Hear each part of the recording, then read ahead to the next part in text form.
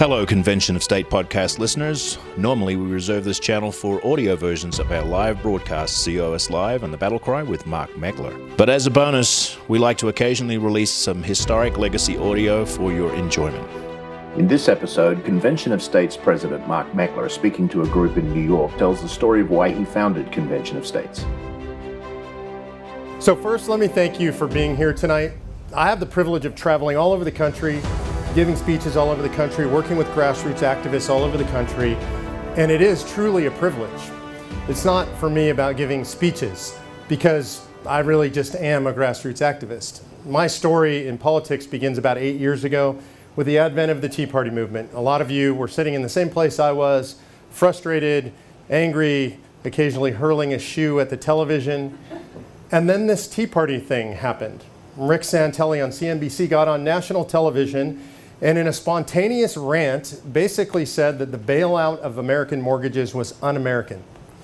I remember the first time I saw it, he said it was un-American, he said it was outrageous, he said if we could just pay people for doing the wrong thing, then if we paid out trillions, maybe everybody would just be rich and everything would be fine. And the anchors that were back in the studio, he was reporting from the Chicago Mercantile, the anchors back in the studio laughed at Santelli when he did this. And he got angry.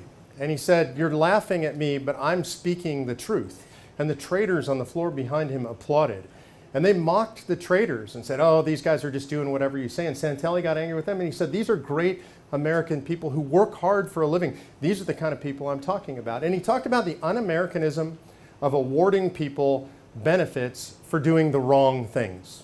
Taking money from hardworking taxpayers who could pay their mortgages, who didn't get in too deep, who were being responsible, and making them pay the debts of others. I saw that. Somebody sent me a clip of that, and I remember sitting at my desk. I'm an attorney. I practiced from home. I was sitting at home at my desk, and I remember pounding on my desk and saying, "Yeah, I mean, that's what I think. I feel exactly like this guy."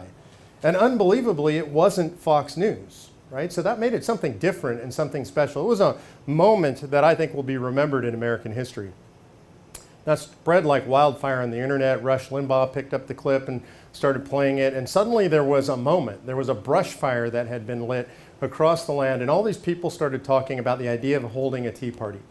This goes back to originally February, of 2009. Santelli does his rant on the 19th. On the 20th, about 20 people get together on a conference call organized through Twitter to talk about what should we do about this. I wasn't on the call. A bunch of the early adopters in the Tea Party movement were, and they decided that they should hold a Tea Party. Now, Santelli had suggested the idea of a Tea Party. He had said that he was going to hold it on the shores of the lake there in Chicago. He called for it on July 4th, a long ways in the future. But these folks felt like something was happening. It's really important in politics when a moment happens that you take advantage of that moment. And luckily, there were people who were smart enough to sense it, just grassroots activists, not professional political folks. And they decided in that moment to hold a Tea Party protest when nobody knew what it meant a week later all across the country. So literally this is the very first Tea Party protest. Now most people don't know about this protest actually. It took place February 27th, 2009. I heard about the idea on the 21st. I did the appropriate thing for a guy who's been married for a very long time. I asked my wife's permission to participate. She's from Boston. She liked the idea of a Tea Party. So we held our event down in Sacramento at the state capitol. Meanwhile, around the country, 34 other people held these protests around the country. In California, as you know, is a lot like New York. It's not exactly a red state. So we went down to the state capitol not knowing what would happen. And it's my first political event ever. Literally, I'd never been involved in politics at all. And 150 people ultimately showed up at that event. And I went and I talked to all of them. One, because it just made me feel good to know that I was not the only crazy person in California, right? There are at least 149 others. And two, because I just wanted to know why. I knew why I was there. I was there because I didn't know what else to do. It seemed like no matter who I voted for, no matter who was in office, Washington, D.C. got bigger and the citizen got smaller. And I felt cut off from the system, almost disenfranchised, even though I voted. And so I wanted to know if other people felt the way I did. And as I walked around the people there and I talked to every single one, I met people of every race, we had a big fight going on, a marriage and family fight. There were gay rights activists out there. There were marriage and family folks. There were conservatives and liberals out there. And everybody was just frustrated, and everybody said the same thing that I was saying. Don't know exactly why I'm here, except for I don't know what else to do. This sense of despair and yet hope in that moment that this fire had been lit. So I had a great time. It was just fun. People honked at us. My folks were there. My young kids were there. They were 10 and 13 at the time. We carried signs. I mean, things that conservatives don't normally do. It's pretty wild for us, right? Really stepping out. We almost got arrested, which was really exciting. We went home afterwards, and when we got home, I started to network all over California, just looking at people's Facebook pages and trying to figure out who else did this. And I just started calling people and talking to them. I just liked people, and I just wanted to know if they had as much fun as we did. And when I started calling around, I met a lot of great people who had had just as much fun as we did, different experiences in different places. And then I started getting calls from the media because apparently I had become the California Tea Party coordinator, right? I had a title. And nobody gave me that title. There was no organization. It's just that I was the guy making the phone calls. So when the reporters started calling around and saying, well, who knows about this? People started saying, well, you should call this guy Mark Meckler. So I start getting all this attention. So I start calling around the country to find out who else in the country has done this. That's how we know. Ultimately, 35 events, about 39,000 people came out, started networking all over the country. And what came out of that was a core group of 5 or 6 of us decided once was not enough. We didn't know what it meant, like what was exactly happening, what the Tea Party exactly was, but we knew we needed to continue it.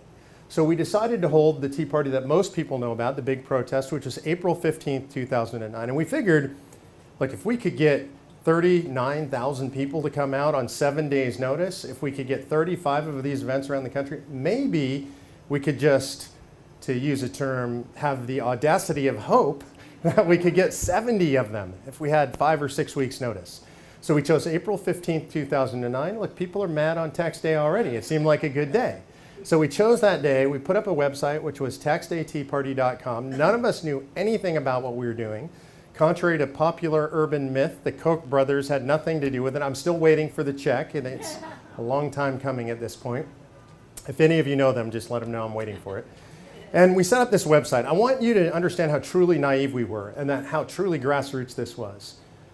I am, by training, an internet privacy attorney. That's what I was practicing at home. I put my home phone number on the website. I didn't know what was about to happen. What happened was it exploded. Within the first day, there were 35 Tea Parties listed on that website. And by the second day, it was 70. Then it was 100 and 150 and 200. And then people from New York were calling me at 3 in the morning, not realizing it was California, and they wanted to talk about the Tea Party they had listed on the website, and it just exploded. And then the most miraculous thing happened, which was in my office, we got a call from Neil Cavuto's producer, which I was absolutely certain was a crank phone call, because why would Neil Cavuto call us? And luckily, my wife took it more seriously, called him up, and Neil wanted to come to California to cover the protest. And Sean Hannity had called our Atlanta organizers, and he wanted to go to Atlanta, and Greta Van Susteren was going to go to DC, and you had Glenn Beck somehow fittingly wanted to go to the Alamo, right? So that caused the thing, as you can imagine, to go crazy, because Fox did something that no other network was doing, which is they covered it as news. And it was indeed news. There was an uprising taking place across America. The other networks weren't covering it, and Fox was willing to cover it. The short version of a long story is it turned my life completely upside down. We ultimately had 20,000 people show up in Sacramento. It was the largest protest in the history of the California State Capitol. They closed the streets for several blocks around the Capitol. It was a completely amazing experience. And the same thing happened all over the country. In Atlanta, they had 25,000 people. DC, I think they had 8,000 people. The most amazing thing to me were in small towns where 5 or 6 or 7,000 people lived, they had 1,500 or 2,000 people come out all across the country. And when we calculated it, we called around, we tried to double verify the attendees at every event. We came up with a number of about 1.2 million people came out on that day in April of 2009. Now that's extraordinary. Did any of you go to the protests in New York? Is there anybody here that was? Thank you guys for coming out. You guys give yourselves a hand. You guys are the early adopters. Thank you. So this amazing thing happens in America, and the Tea Party movement breaks out. And for me personally, what happens is it turns my life completely upside down. The media is calling, activists are calling from all over the country. What's next? What's next? What do we do? And we found the Tea Party Patriots because we didn't know what else to do. Literally, again, remember, just grassroots activists, no idea what's going on. We We fund the group or found the group, fund the group out of our own pockets because we don't know anything about raising money. And literally over the next year and a half, I stopped practicing law and I spend every penny that I've ever saved in my entire life. And luckily I have a very supportive and patriotic wife.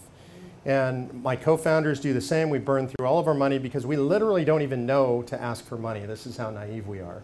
And ultimately, I believe that there's providential intervention. A big donor steps forward when I speak at an event and offers us enough money to keep going. We literally got to the point of the verge of bankruptcy. I remember one of the most important conversations of my life, and if you've been married long enough, you've had these conversations with your husband or wife laying in bed one night and wondering how you're going to pay the bills. Right? We've all been through rough times, and I remember saying to my wife that, I don't know how we're going to keep going with this Tea Party thing because I'm not practicing law and we're not making any money.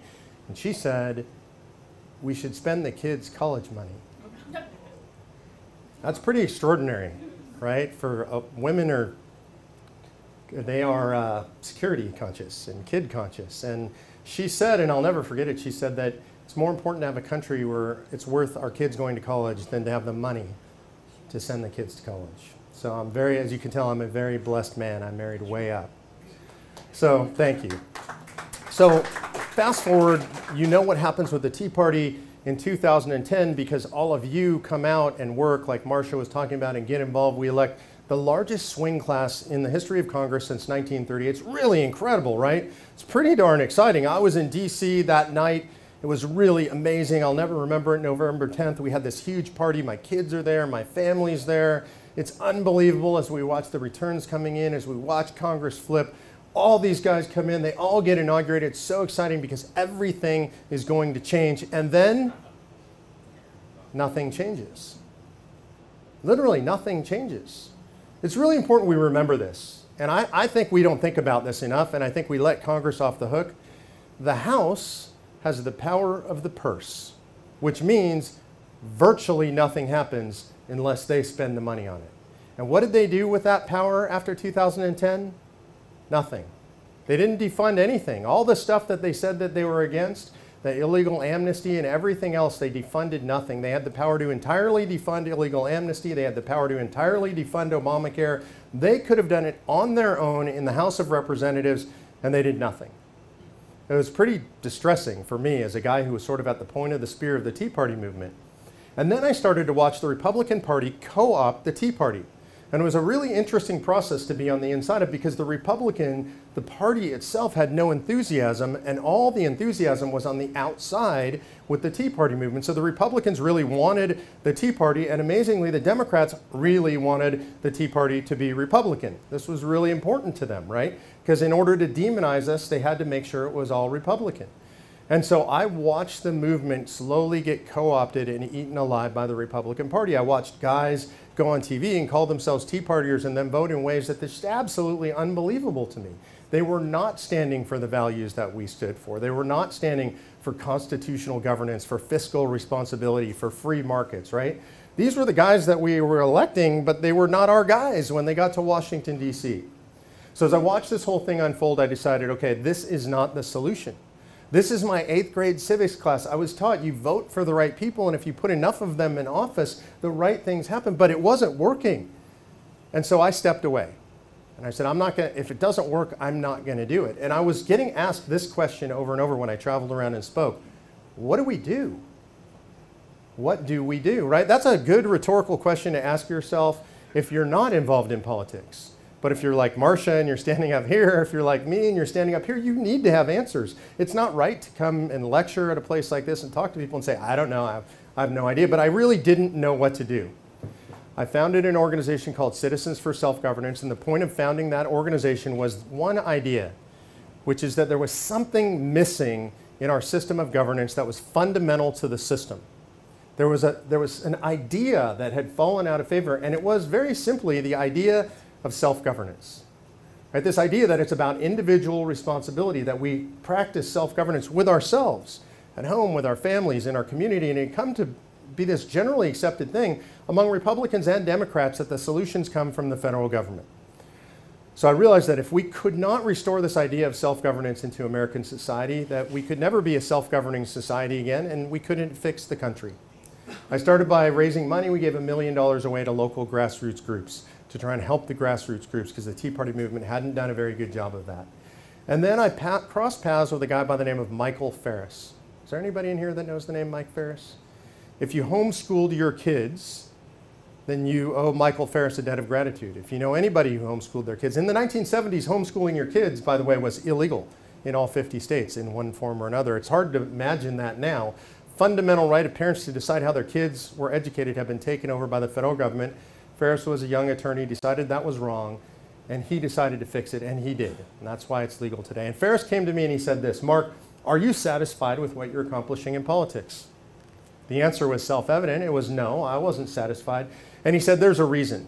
Because what you're trying to do is put good people in Washington, D.C., and it does not matter how many people you put in Washington, D.C.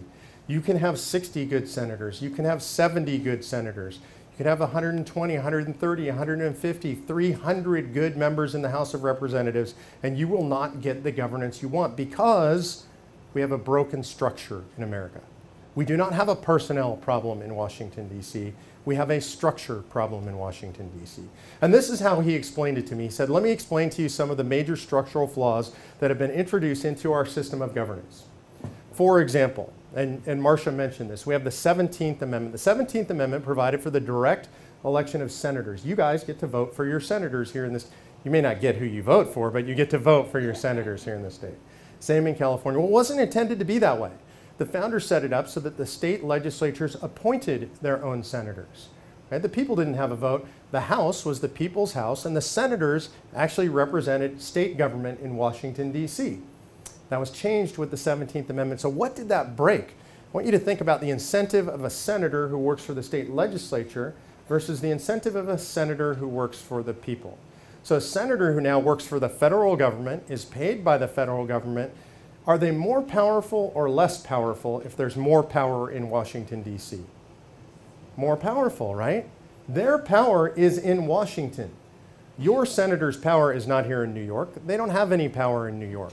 Their power is in Washington, D.C. Human beings naturally, by our nature, we accrete power to ourselves. We want more power. So they are now incentivized to draw power to themselves in Washington, D.C. It's just human nature. It doesn't make them bad people. The idea that the federal government should have less power and the state government should have more power is anathema to what it means to be a senator. It broke the balance. Here's another example of why the 17th Amendment broke the balance. Anybody ever hear of an unfunded mandate? It's where the federal government says, hey, New York, you're going to do this. We're going to tell you how you do it. It's going to cost you a whole bunch of money, and we're going to give you no money, and we're going to give you no input on how it gets done. That does not sound like a very good deal, does it? Right? So imagine now, your senators, by the way, vote for unfunded mandates all the time. They like them. Why do they like them? Because Washington, D.C., meaning them, get to tell you here at home what to do and how to do it and how to spend your money, your tax dollars, New York tax dollars. Right? So that's how it works. Now imagine if they worked for the state legislature. Imagine a senator coming home from Washington, D.C. and going to his state legislator that he's accountable to and standing in front of that legislature and saying, I have great news. I just voted on your behalf to make you spend all kinds of money over which you have absolutely no authority, but you'll have to tax your own citizens to raise that. Right? The legislature would say, you're fired.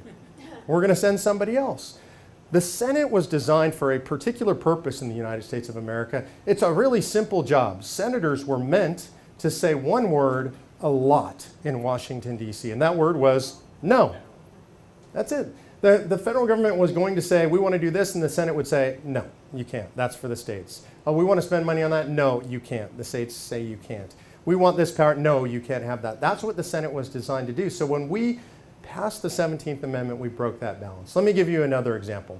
The federal government has its hands in everything, right? They decide how your car should run, what kind of gasoline you put in your car. They decide about your water systems. They decide the way this building is built and what a lot of the codes are. They decide what toilets you can put in your house, right? It's outrageous. They're involved in everything.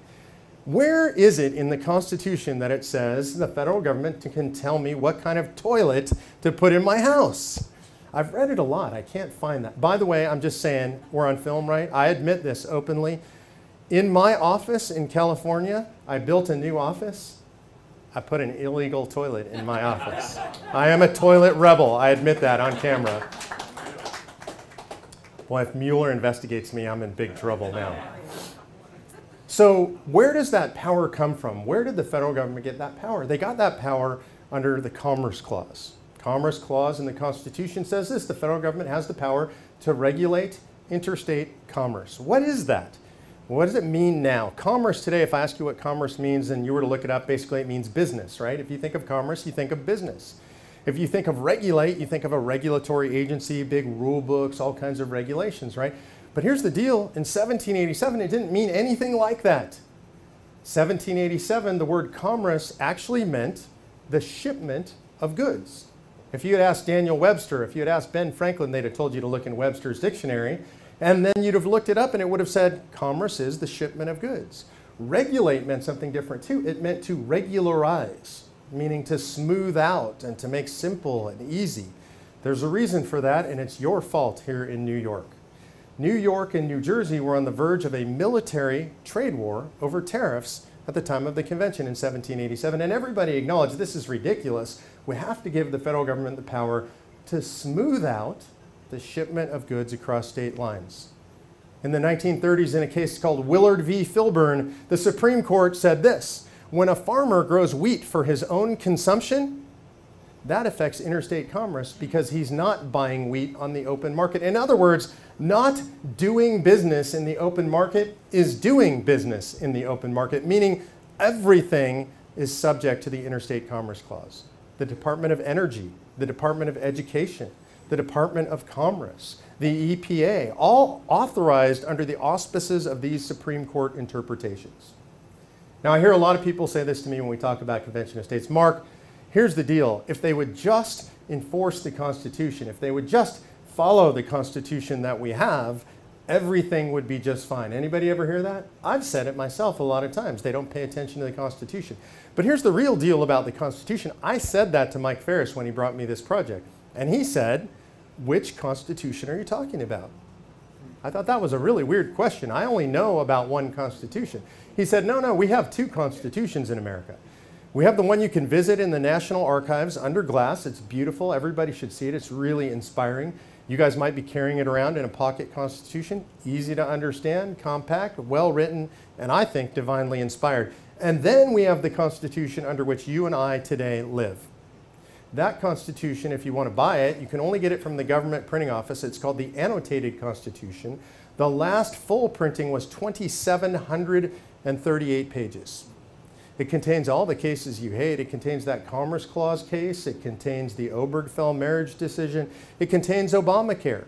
That is the Constitution, whether we like it or not, under which we live today.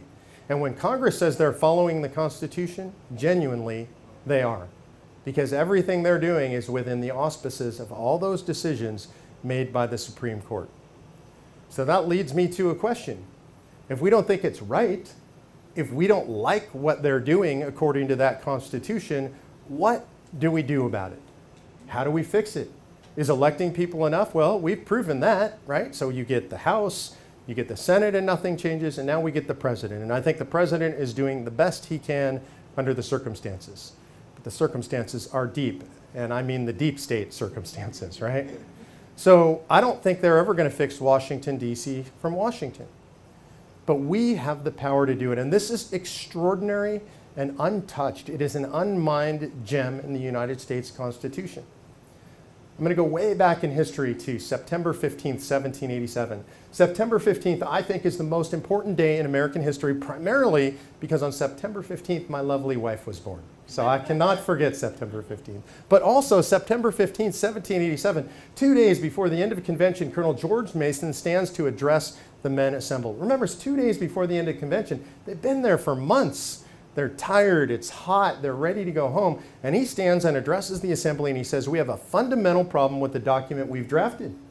We've given the power to the federal government to propose amendments should they deem them necessary, but we failed to give that same power to the people acting through their state legislatures. And then he asks a question which to me resonates over 2 centuries later. He asks, are we so naive that we believe that a federal government that becomes a tyranny will propose amendments to restrain its own tyranny? I wish we had video. You guys laughed. I bet you they laughed, right? I mean, it's just ridiculous. Nobody restrains their own tyranny. We have no examples in human history of a government restraining its own tyranny.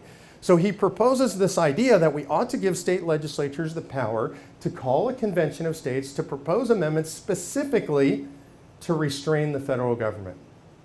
You know what the men assembled did? It's an amazing thing because it's really unusual. Madison's notes have these words in it, nin com, which means no comment in Latin. There's no debate. There is no debate. Men who debated everything, who debated what kind of prayer should be said at the meeting, whether they should have a prayer, could they pay a preacher to come. They debated everything. They didn't debate this. And in fact, it was unanimously adopted, one of the few things in the Constitution to give us the power to do this.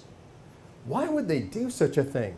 I want you to think about this. Your state legislators, our state legislators have more power than anybody else in this entire country. They have more power than the president, the courts, the Congress. They have the power to call a convention, propose amendments, and ratify amendments, thereby changing the very structure of our government. Nobody else in the country has that power. Why would the men in that room give that power to state legislators? Because they knew. Because most of them were state legislators or county men or on city councils, and they knew that government closest to the people was the best government. And if you read the Federalist Papers, throughout the papers, there is this phrase or phrases like this: whatever happens, we don't have to worry about it because we've given the states the power to fix it if it goes wrong. So here we are 230 plus years later. Has it gone wrong? It's gone very wrong. We're watching what goes on in D.C. today. It's hard for me to watch the news on any given day. You know, this morning I was on at noon with Neil Cavuto, and we're talking about the tax plan, right? I have trouble even talking about it. It's hard to understand what they're doing. They don't even want us to understand what they're doing, and I almost have trouble caring. That's what I said on the air today with Charlie Gasparino. It's just frustrating to watch. It's just a mess. It's worse than sausage making. It's dishonest. It's disingenuous. They know they're not fixing it for us. They know they're not dealing with the real issues facing the country, and yet they play this game on us, this kabuki theater on us. But we have the power. And so that means, to me, we have a moral responsibility that goes with that power. We have the responsibility to do something about it. You know, I have a son, he's 22 years old, he's a United States Marine, he's based at Camp Pendleton down in San Diego, California. I have a daughter at Hillsdale College, really proud of her, good conservative school. Great place, man, if you have a chance to send your kids or grandkids there, you will do the country a favor. And those kids are going to be warriors. They're both good conservative kids. They're both going to be in the fight, right? And so what am I supposed to say to my kids? Well, you know, we tried a bunch of stuff that didn't work, so best of luck to you guys. I can't do that. Most of us are sitting in this room, we don't know what to do. We don't know how to fix the problems facing the country. That's not good enough for us. It wasn't good enough for the founders. They were willing to shed blood. They were willing to lose their businesses. They were willing to have their families get killed to give us the liberty we have today. And they gave us this incredible gift in Article 5 and told us, you can and you will fix the country. In the debates around the Federalist Papers or around the ratification of the Constitution, it goes back and forth, but this idea that the people will fix it. You know, the founders knew that the Constitution wasn't perfect. And it's almost blasphemous to say this, I realize. But this is what they said: we've done the best we can for men living in our own time, but we expect that others who come after us will gain wisdom from experience and will better our experience. Right? They expected that we would come to this moment. I think they expected we would do it much sooner. I have a really vivid imagination. Sometimes I have imagined myself sitting around with the founders. My office, by the way, is in a barn out in back of my house. That's the fancy world headquarters, right? It's the only place I'm allowed to put my feet up on the table. So sometimes I'm sitting back out there and I'm imagining what it would be like to hang out with the founders now. I'm particularly fond of Benjamin Franklin because he was such a cranky, cantankerous, kind of crazy old guy. And I imagine myself complaining to Ben over a pint of ale about all the problems we're having in the country, about Obamacare, about the overreach of the federal government, about the fact that they regulate my toilet. And I imagine Dr. Franklin saying, well, what about Article 5? I mean, you guys have used Article 5, right? And imagine my embarrassment in telling him, well, no, doctor, in over 230 years, we kind of haven't got around to it. And I imagine him being outraged and telling me, go, get away, I can't even look at you. Go do it, and then tell us how it works out. The founders expected this of us. I'm going to go to questions because I think that's the most important part. But before I do, I want to tell you my favorite story from American history. It's a story that probably most of you haven't heard. I've never seen it written in a history book, and I only learned it late in life. It's a story about a captain in the Continental Army by the name of Levi Preston. Anybody know the story of Levi Preston? I love this story. It's exemplary of the political philosophy of the American Revolution, better than anything I've ever heard. So there's a historian by the name of Mellon Chamberlain, and Chamberlain is a 26-year-old school teacher traveling around the country in 1843, and he's collecting the stories of the last living Minutemen, the guys who actually fought, like at Lexington and Concord, right? And I want you to put yourself back in 1843. It's a long time after the Revolution. The last living guys are in their late 80s and early 90s. Average life expectancy was 54 for men back then, right? Not many of these guys around. And Chamberlain has the presence of mind to understand that if he doesn't collect these stories and write them down, they're gone forever. It's the last chance, right? The last living guys. And he happens across Captain Levi Preston living in North Carolina. And he asks him a series of questions. If you want to read this story, you can find it, because Mellon Chamberlain gives this speech at the North Church in Danvers on the anniversary of the beginning of the American Revolution many years later, and the story is recounted from that telling. And Chamberlain tells about asking Levi Preston a series of questions that he had asked many men before. And he expresses, Chamberlain, that he so misunderstood the American Revolution, and that in knowing less, he now knows so much more. And he asks this series of questions. He says, Captain Preston, when you went out to fight the Redcoats that day, what was it all about? Was it the Stamp Act? Were you so frustrated that you had to buy stamps and put them on every document, and the imposition of that tax was tyranny? And Captain Preston says, sir, I'm sure I never bought one of them. I heard Governor Bernard locked them in the armory, and that's the last we heard of it. Did you guys hear about the Stamp Act when you were growing up? That caused the revolution, right? Not according to Levi Preston. He says, well, was it the tax on tea? You were outraged by the high taxes on tea.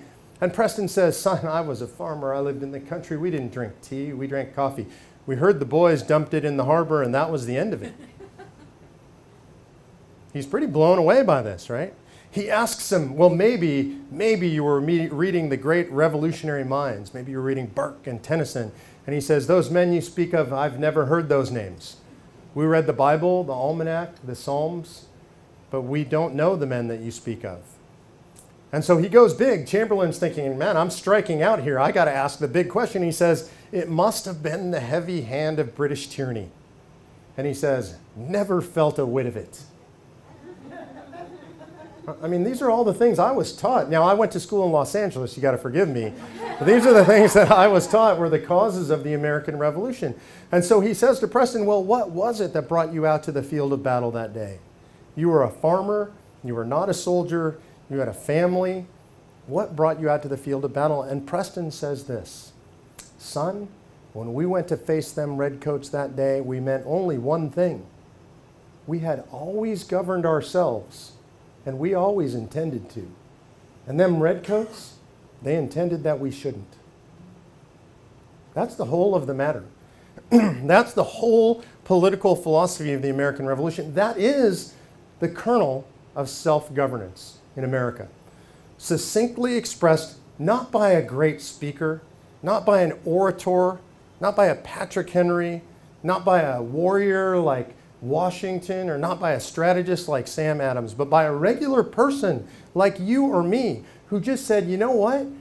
We were sick and tired of the government trying to tell us what to do. We were not going to allow that to happen. Now, I ask you this, because this is the question that occurred to me. Where did that come from? Where did that come from in the American psyche? It's not normal. It's not the way humans are throughout history. There's always been strong leaders. History is a pendulum that swings from tyranny back and forth to really bad tyranny. Where did we get this idea of liberty in America? Where did that come from? What's the root of it? You know who I asked this question? Larry Arnn from Hillsdale College. I was sitting next to him at a football game one time, and this is about a year ago, and I said, there's this really weird period in American history, Larry. I don't know anything about it. There's this period, excuse me, from Jamestown to the American Revolution. Anybody offhand can tell me how many years from the Mayflower Compact to the American Revolution? You nailed it. That's good. That's rare. 150 approximately. It's 158 years, right? But here's the thing, when I got asked the question, I'm not as smart as you. I had a total blank, right? I don't know, in grade school, in middle school, in high school, in college, nobody taught me anything about the period from the Mayflower Compact to the American Revolution. There was zero. Did nothing happen in that period? There was nothing. People came here, they all went to sleep, and 5 generations later we had the revolution. That's not what happened. Something had to happen in that period, right? That is the period in American history where we learned to govern ourselves. That's when we became a self-governing people. It is the most fascinating, amazing period, in my opinion, in world history. It's incredible. These people plopped on this continent far away from rulers, right? There's no monarchy, there's no strongmen, there's nobody in charge, and they figured out how to govern themselves. I think it was providential. I think they had history. I think they understood the Bible. I think that especially the Old Testament and governance in the Old Testament, all these people understood all that stuff, and over 5 generations they had learned to govern themselves. So when Levi Preston says we had always governed ourselves and we always intended to, his father, his grandfather, his great-grandfather, his great-great-grandfather had governed themselves. The idea, the audacity that the king could tell them he could govern over them without their input was just outrageous to them. And here's the most amazing thing to me about the American Revolution: not fought over taxes, not fought over tea, not fought over the Stamp Act, not fought over tyranny, fought over an idea. Incredible. Anybody ever hear of the Declaratory Acts? This is an incredible thing. This is the cause of the American Revolution. This is the pinnacle. This is the event that sparked the American Revolution, and we don't know anything about it. They don't teach it to us in school. Here's what happens. After all that stuff, after the tea tax is lowered, after the Stamp Act is repealed, after all this stuff goes away, the king and Parliament say this: we, the king and Parliament, will tell you, the colonists, anything we want at any time, and you have no input. You will do what we say. That is our declaration. And Sam Adams himself said, this is the line which may not be crossed. This is the line between freedom and slavery. You know what the Declaratory Act did? Nothing. There was no tax imposed. There was no military occupation. There were no rules imposed. It was an idea. This is so important. The American Revolution was fought over an idea. The idea of self-governance and self-determination. It's incredible. It's in our genetics. This is the reason today that despite the idea that the media is completely biased and tells us government's the solution, and has since at least the 60s, anybody think our educational institutions are biased?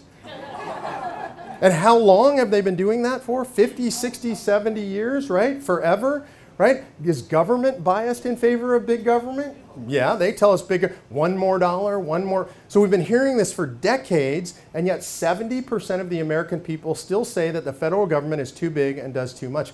That's a miracle, and that is Levi Preston speaking to us and through us over the centuries. We know that this idea of self-governance is core to who we are as a people in America. We are a people and a country founded on an idea.